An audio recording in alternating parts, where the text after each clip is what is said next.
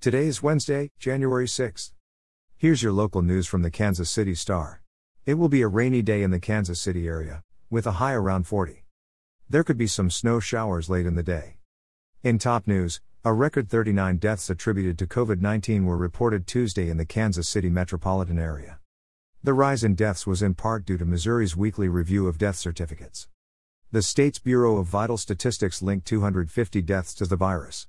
Locally, Kansas City recorded 5 deaths, Jackson County added 13 and Clay County added 5. Several deaths in the metro also occurred on the Kansas side. Johnson County added 13 deaths while Wyandotte County added 3. The previous single-day record for deaths was 36, set on December 22. In politics, Senator Jerry Moran will be the only Kansas Republican to oppose an effort to contest President-elect Joe Biden's victory when Congress meets today to certify the election. Moran, chairman of the Senate Veterans Affairs Committee, was the first congressional Republican from the Kansas City region to acknowledge Biden's status as president-elect. He has met with Biden's pick to run the Department of Veteran Affairs, Dennis McDonough, since the Electoral College affirmed Biden's victory last month.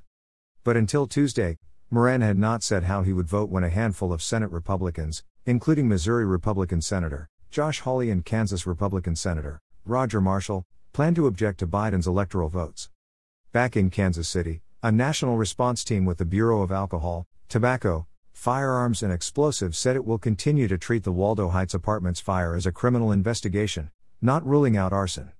The ATF response team finished its on-site investigation of the massive December 28 blaze on Troost Avenue that displaced about 30 families. The final cause of the fire has not yet been determined. And in restaurant news, just weeks after opening its first Stroud's Express, KC Hops Limited is adding a second location. The pan-fried chicken operation will be in the Mission Mart Shopping Center for curbside pickup, carry-out or delivery via a third-party service only. Carry-out customers will be encouraged to order in advance. Stroud's chose the Mission location because it is close to its longtime Fairway restaurant, which closed in October 2019. Platform Ventures in Fairway plans to put a new multi-tenant building on the site. You're listening to stories from the Kansas City Star. Find us at kansascity.com to read more about these stories and others.